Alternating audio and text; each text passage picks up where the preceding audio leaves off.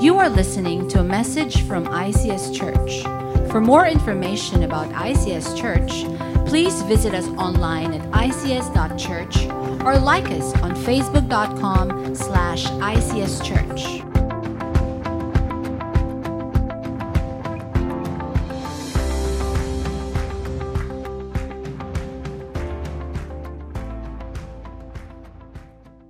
So it's been really interesting for me when I had my own child, who's Nav. He's the good-looking guy that was playing the guitar today back there. And he was followed 9 years later by his sister, Ava. It's been interesting for me to observe the dynamics of siblings. That's always something interesting as an only child.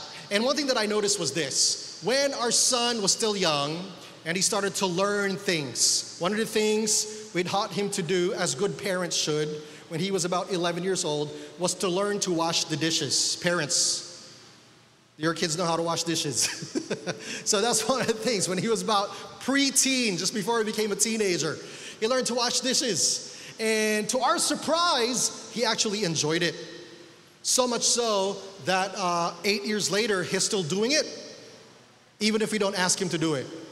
That's how much he enjoys it. He says it allows him to think. He plugs his earphones on, and that's his time of just me and washing dishes. But 9 years later, his younger sister was born, and our daughter just turned 9. She'll be turning 10 this year. And this is one of the things I noticed about siblings.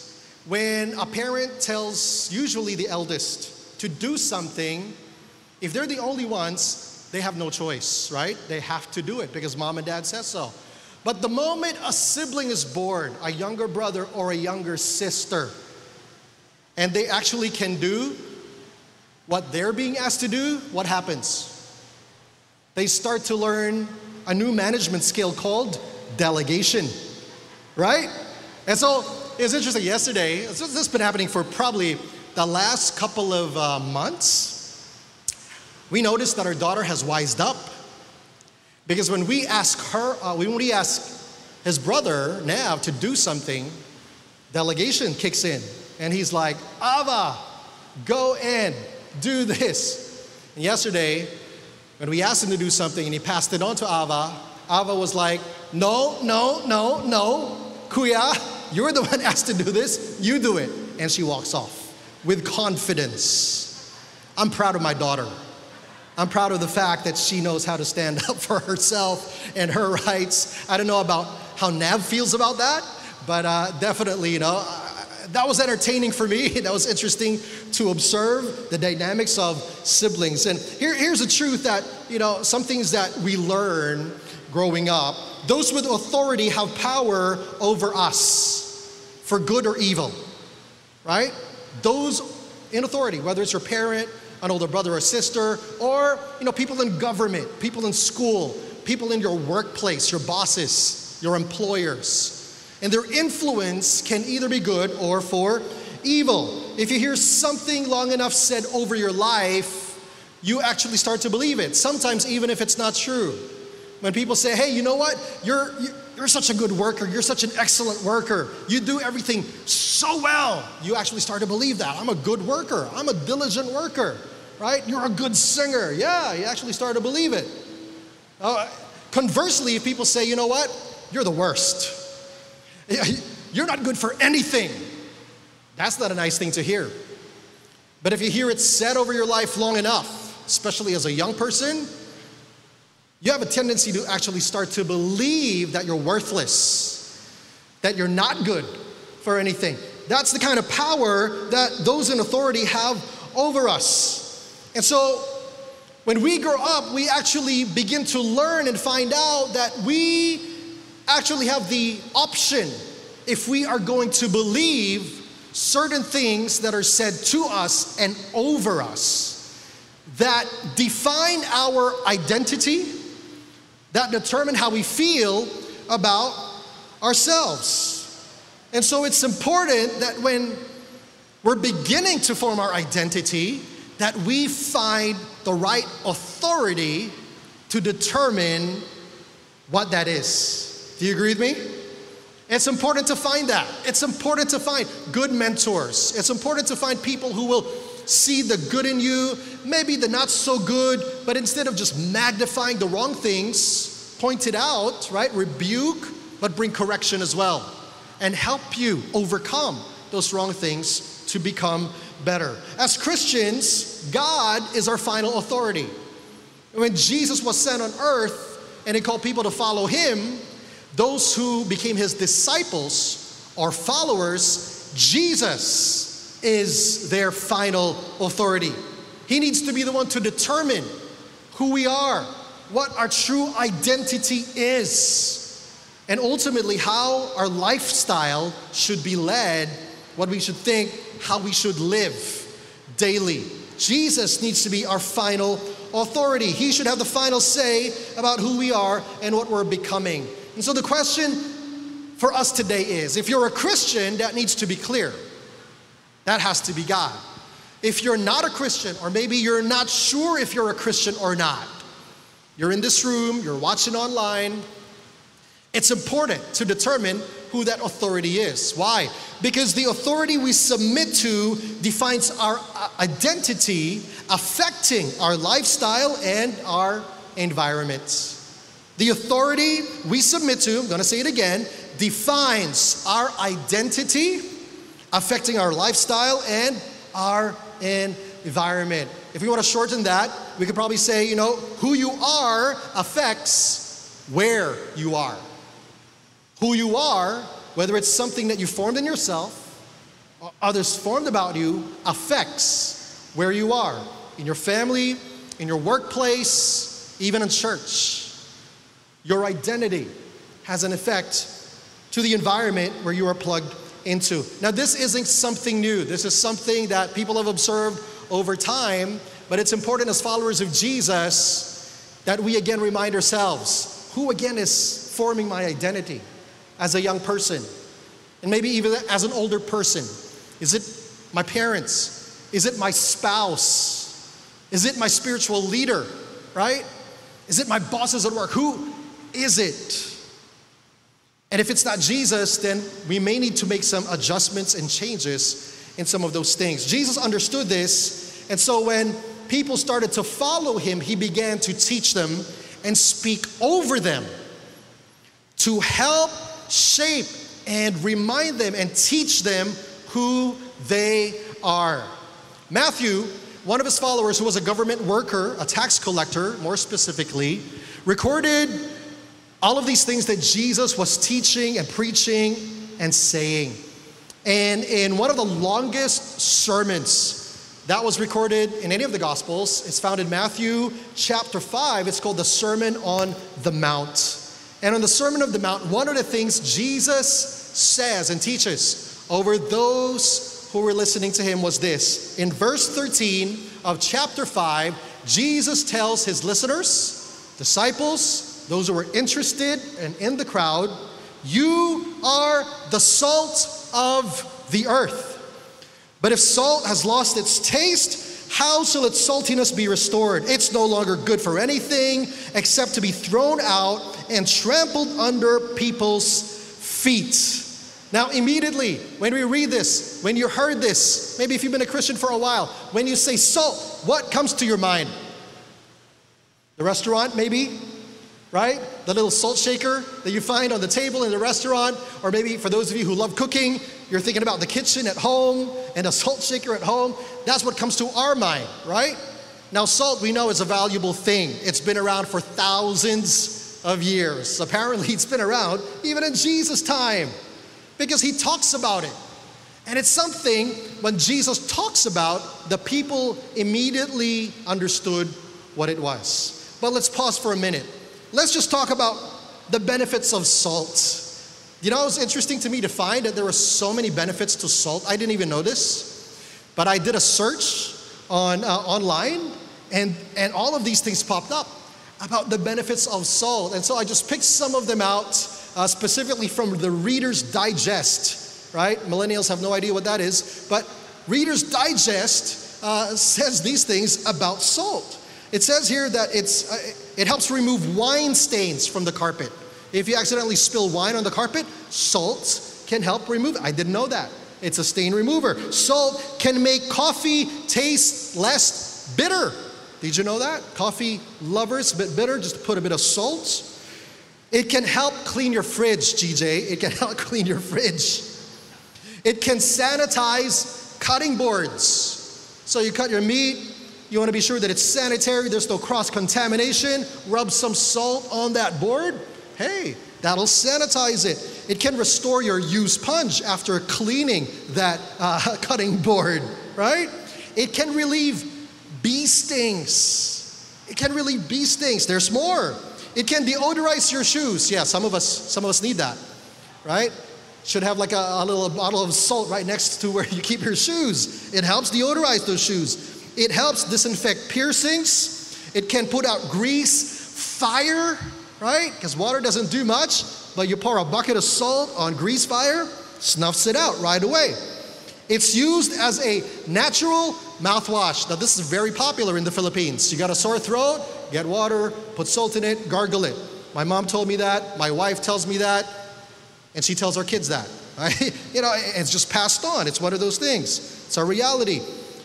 It keeps cheese from molding. It can chill beverages really fast. Now, there's a ton of other things, and you can just go on this list, and I just had to stop. I'm like, man, that's a lot of things. There's a lot of things. And so I'm sure during the time of Jesus, there were a lot of things that they knew salt was useful for. But when Jesus mentioned this to his audience, immediately in the audience were fishermen. Peter was one of them. John was one of them. And when Jesus said, "You're the salt of the earth," they were like, "Yeah, I know what salt is. Yeah, we use that. You know, when we catch fish, to be sure that they don't go off, become stale, right away, you know, we pack salt onto the fish so they can be preserved." Right in the Philippines, we call that what? Tinapa, right? Or tuyo, right? Dying. So that's familiar to us. That's salt processing. You pack it up, you preserve it. And some of them in the audience, maybe, I don't know if people like Dr. Luke or somebody in his profession was there, or maybe just some mothers. They're like, yeah, we know salt. We use that, you know, when somebody has injury, we try to use that to prevent a spread of disease, right? To prevent decay. Even in mouthwash, if they have sore throat, if there's meat, they understand that salt is used to add seasoning. Right? For those who are cooks, that's probably the most obvious thing there is. So when Jesus said, "You're the salt of the earth," immediately like, what? We're seasoning? We're life preservatives? Like we can preserve life? That's kind of what Jesus was getting at. And he says, you know, when salt loses its value, it's pretty useless. It's just thrown out. You can't use it anymore. You can't use it to preserve life. You can't use it to maybe heal diseases. It becomes useless. And Jesus is telling his disciples, "You're salt. You're salt." So if we say that we're disciples of Jesus, then this probably applies to us as well. It echoes to us in the 21st century that we are salt. Ask the person beside you, are you salty? And you're probably like, yeah, you know, I'm sweating right now. If you taste the sweat, it's going to be salty. But aside from that, is the deeper meaning. He's saying, are you the kind of person that when you're dropped into an environment, you cause it to change? You cause the flavor to change. That when salt is added as an ingredient, it either enhances what that was originally, or it preserves life, or it prevents decay and death. Jesus is saying, this is who you are. If you follow me, this is what you do. As salt of the earth, wherever you are planted on this earth, you should be adding flavor. What kind of flavor? The good kind. All right? It's the good kind. A good kind of flavor. When you're added into the environment, you need to be preserving life. If there is death and decay in the world today brought about by sin, the presence of salt, God's presence, brings life. We just celebrated the Holy Week last week. We celebrated the resurrection of Jesus Christ, and we said, in Jesus there is life. That's what salt does. It prevents decay from coming through. It arrests it, right? And so they understood this. They weren't thinking about table salt. They were thinking about all of these useful things that they were using salt for every day. And yes, we use that. We don't have our own fridge. We don't have a freezer. So of course, immediately we get some produce, we pack it in salt to make sure that it is preserved for a longer time. It preserves life. It adds flavor. It enhances the environment it's placed in. You know what? Jesus expects this from us today. When he was telling those in the crowd that you are the salt, Jesus was in effect saying, you know what? You guys are the one that add flavor to this earth. Where there is death, sin, disease, discouragement, hopelessness, you drop some salty people there who love Jesus, then life will begin to flow. Then the environment should begin to change. Why? Because Jesus' influence found in the person who follows Jesus is now affecting the environment. Just like that, salt affects food.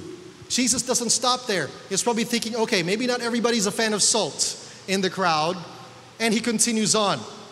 He tries to drive his point a little further, and Jesus continues. He says, you are not just salt, you are also light.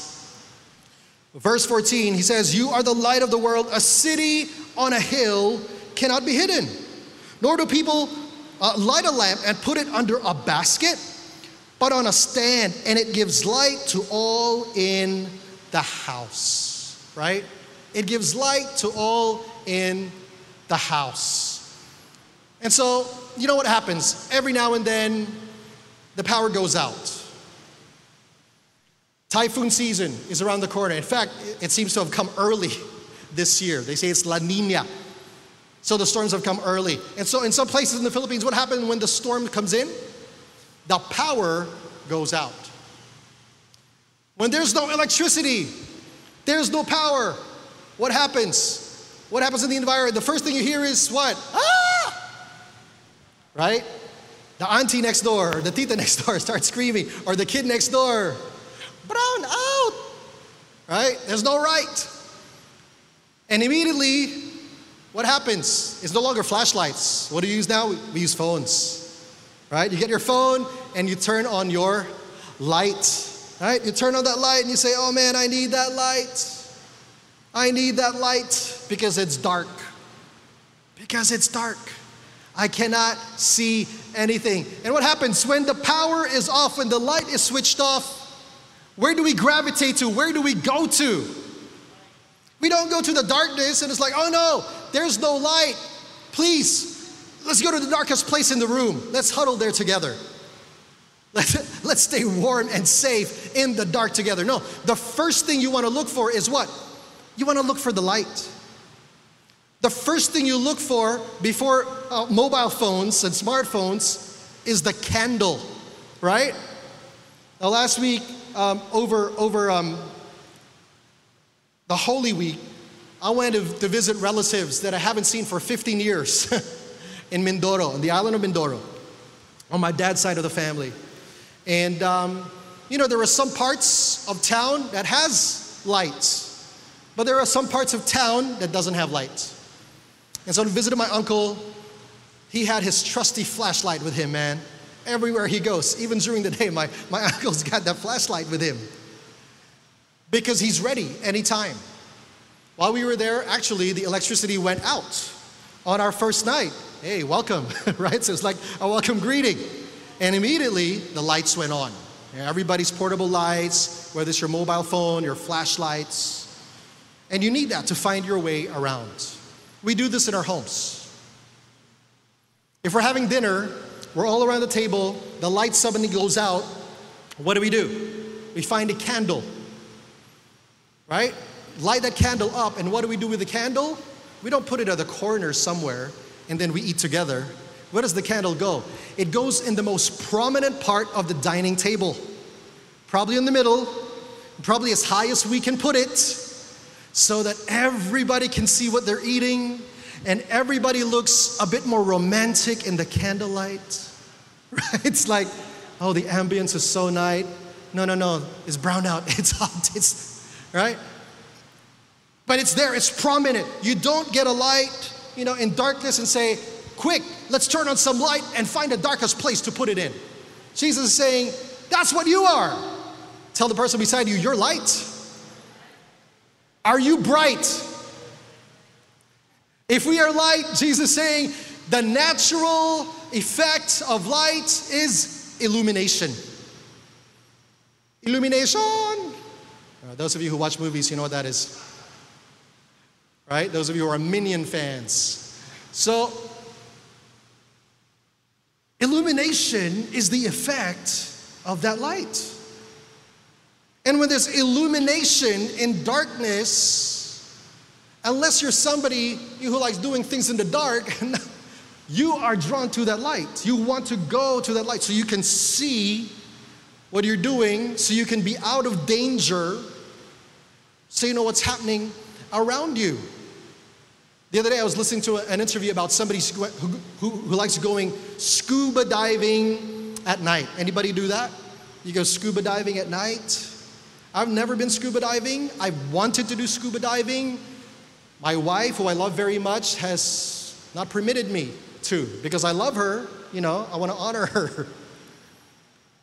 But this guy was talking about nighttime scuba diving. And the interviewer was saying, aren't you afraid of sharks? Because that's one, they're already there during the day, but at night? Yeah, but I don't go scuba diving by myself. I go scuba diving at night with a group of people, and we have all of these light gears. So when all of these light gears are switched on, there's a circle of light around us, then the sharks don't come, right? They're intimidated by that. But when you go behind somebody and you turn off your light, you actually begin to see the shadows around you. And there are sharks that are there. So somehow, illumination also veers away danger. It casts it away. And Jesus is telling his disciples and his listeners, you guys are light. Because in the midst of darkness, you know what? You're there to shine a light, to illuminate those in darkness so that they can find their way through the lights, so that they can identify the danger that is around them. And in doing so, have their lives preserved. Salt and light. Jesus is saying, this is who we are. This is who we are. Now, I don't know if you believe that. I really think that some Christians don't believe this in their heart of hearts. That's why Jesus is directly telling them, this is who you are. My question this morning is, do you believe this? Do you believe that you are salt? Do you believe that you are light? No, Pastor Chad, I've done so many things that are wrong. I mean, I don't even know how I can preserve other people's lives. My own life is kind of messy right now. And you're saying that I'm light? I don't know. I'm the kind of person that actually needs more light in my own life. So how can I even shine that to others? And there's a lot of darkness in me. And there's a danger to that. Those are valid questions. And those are exactly the reasons why Jesus came to this earth.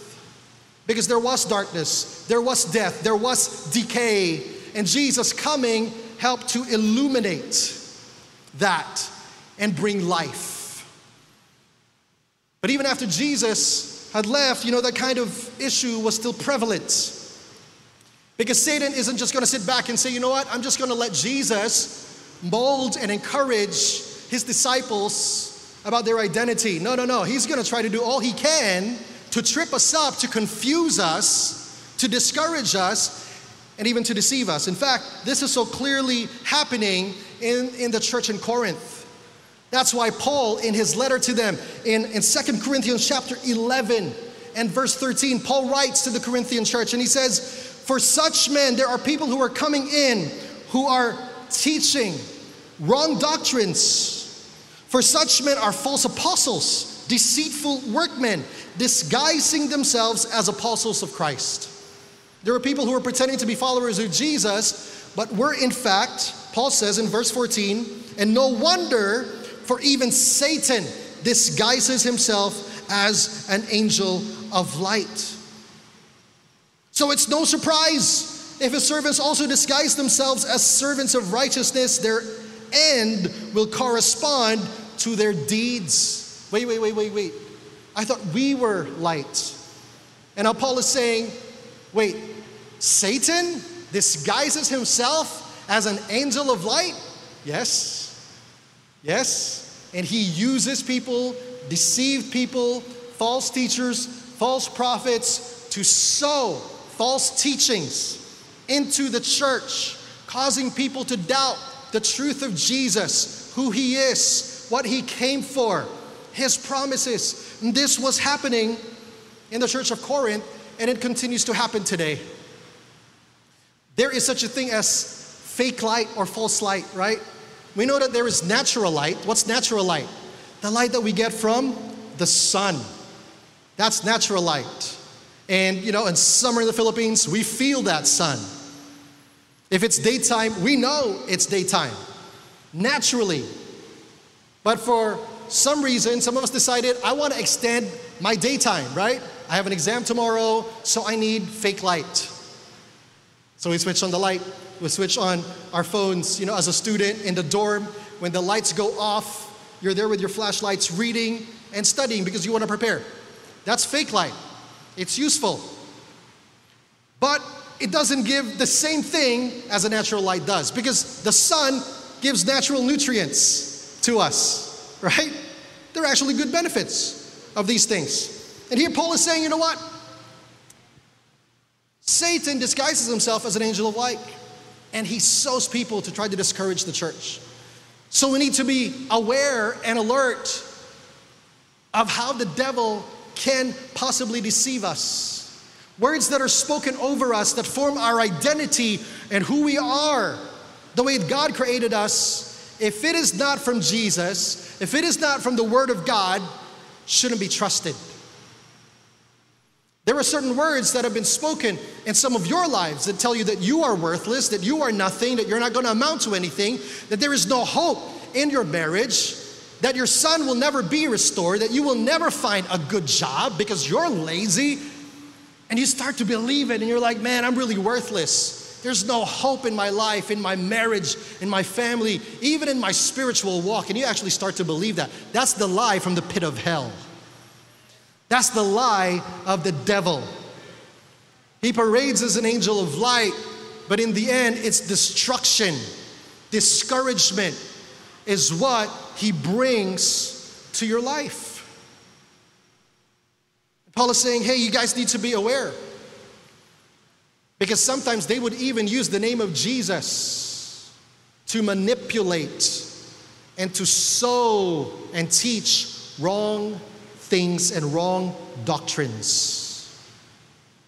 So we need to be aware of how these people are. And the best thing to know what the real thing is? This is really interesting. Apparently this is something that they teach bankers and bank tellers to do, right? You know the bills that we give in the bank? There is a certain quality or feel to the notes. And if you're a bank teller, they train you to tell the difference with some of the feel of the kind of paper that is used. That even if you haven't even put it under the ultraviolet light yet, just by touching the note, you already know, hold on, this feels not like the usual, not like the genuine real thing.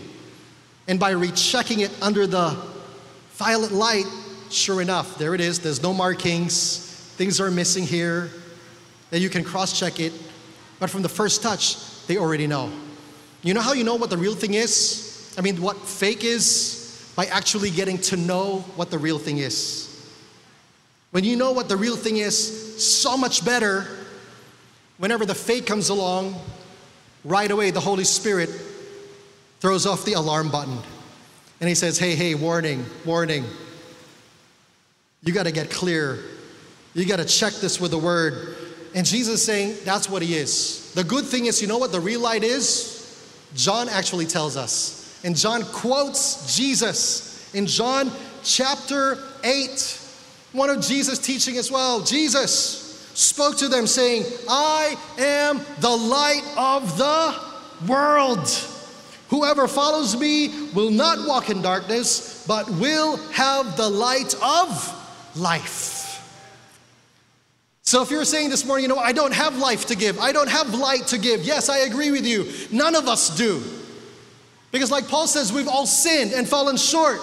But through God's grace, through God's mercy, when we confess our sins, when we surrender to him, you know what happens? Jesus deposits his spirit in us. And when his spirit in us, his light is in us. His life is in us.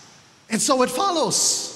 Wherever God's people is, his presence goes with them. And what is in that presence? Life and light is in that presence. Salt and light is with you, in you, wherever you go. So friend, if you're here this morning saying, man, I don't know how I'm going to affect my family, my marriage, my workplace, all you need to do is to get closer and dearer and be filled more with God's Spirit and God's presence, because that's just going to overflow. That's why Paul was saying, when salt, you can't deny the true essence of salt. What's the taste of salt? It's not sweet. It's not sour. What is it? It's salty. That's the essence of salt. What does it do? It preserves life. That's what it does. You can't stop it from not preserving life. You cannot stop salt from not changing the environment you drop it into. It's just going to do that if it is genuine self. What about light? When light is true light, you cannot deny the illumination that it brings. Even in the darkest places, a small candle can illuminate the darkest corners. That's how powerful it is. And Jesus is saying, that's who you are. Come on, tell somebody this morning, you're light, you're salt. Ask them this question, do you believe it? And if they're not sure, you say, you should. Because Jesus said it. I'm not saying it, right? We're not standing up to ourselves and saying, this is who I am. See, this is the problem when we begin to submit ourselves to false authorities. When we begin to submit ourselves to false lights. And we say, this is who you are. This is what your gender is. This is what your preference should be. These are the things that you should read. These are the things that you should do. This is how you should conduct yourself. And if we're not careful, we're starting to submit ourselves to an authority that is leading us towards destruction. Sin can be pleasurable for a moment, but the results can be disastrous. In fact, the result is death. So I wouldn't even want to play with that. True salt, true light cannot be denied its true qualities. So when you go out of this place and you say, man, Jesus, if I'm really salt, if I'm really light, that promise of restoration of my relationship, I believe it's going to happen. In faith, I'm going to trust in you for those things to happen. You say, how is that even going to be possible? How can we allow this to be made possible in our own life? Here in chapter 5 and verse 16, Jesus finally concludes in his teaching. Jesus says, in the same way, let your light shine before others so that they may see your good works. Come on, everybody say good works. And give glory to your Father who is in heaven. Now let's clarify something here. When he's talking about good works, he's not talking about you earning your salvation. He's saying do the best with the talents and the gifts that you have so that people will be drawn to that. That happens to us, right? When we see somebody do something really well, what do? We're impressed. We're drawn to them. In fact, we even tell them, man, you sang so well. You did that so well, right? You accomplished that task so well. Good job. We're drawn to that. We're attracted to that. Why? Because we saw something excellent that an individual was able to do. So it's good to do our best work during exams. No, it's good to do our best work on Sundays. No, it's good to do our best work when? All of the time. All of the time. Because we don't come to church to be salt together. I mean, we're already salty here, right?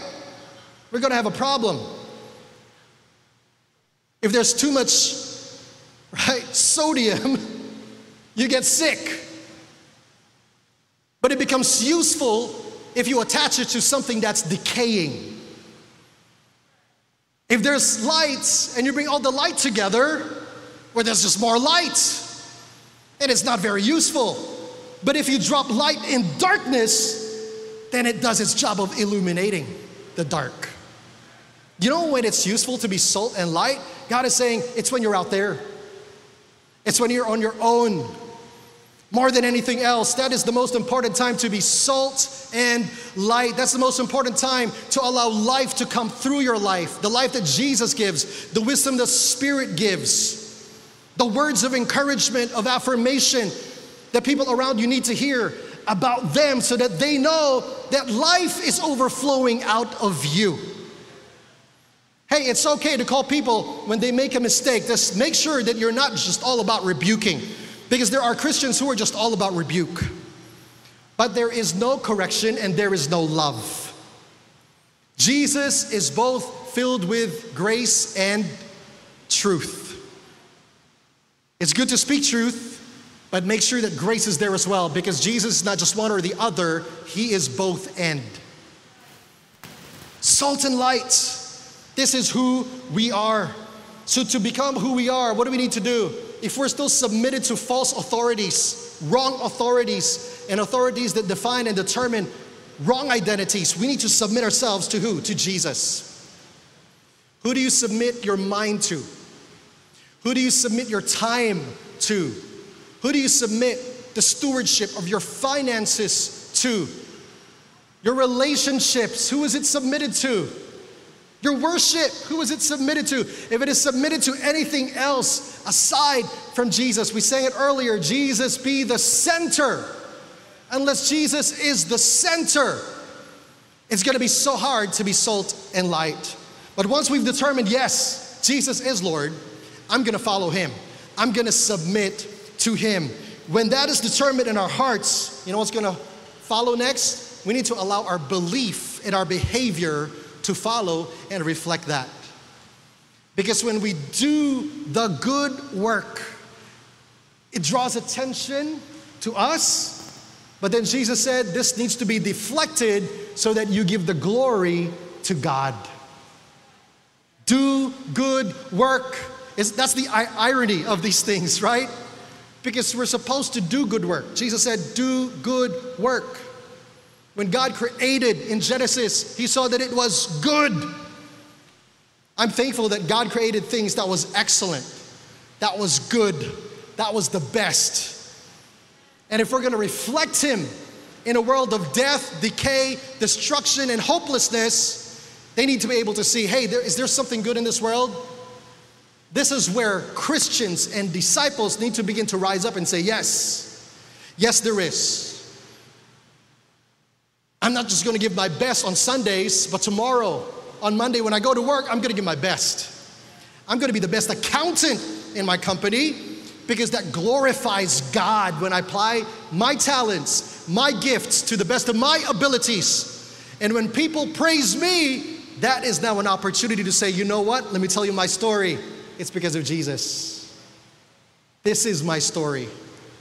This is my story. Why do I do good work? Why do I give my best in the entertainment industry, in politics, in business? Why do I give my best as a homemaker, as a mother, as a father, as a student, as a pastor? It's because I want to give glory to God. And when we do good work and people praise us, our responsibility is then to be salt, to be light, and say, glory to God. Praise Jesus. It's about Him. This is what He did to me. Do you have time? Let me tell you my story. Let me tell you my story. And in doing so, life flows out of us.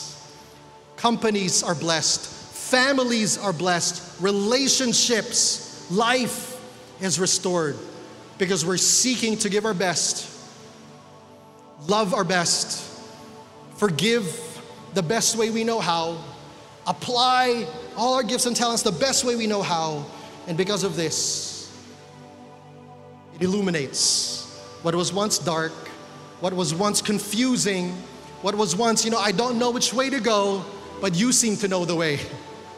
There seems to be something bright in your life, and I want that. Because no matter how much people love the darkness, if they're really searching for life, it's going to be seen in the light. And that's you, and that's me.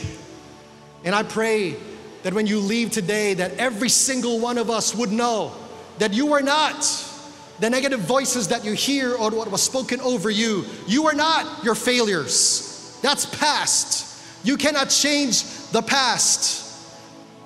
But what you do today can change the future.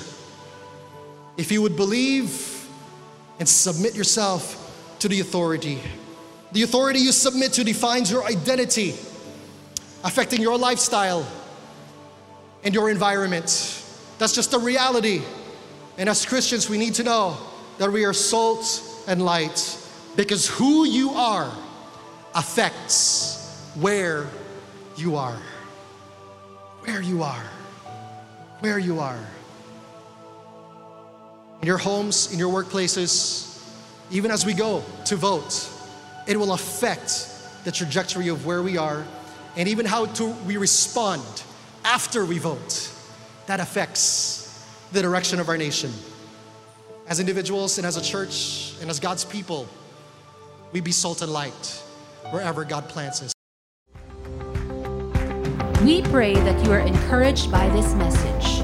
For more information about ICS Church, please visit us online at ics.church or like us on facebook.com/ICS Church.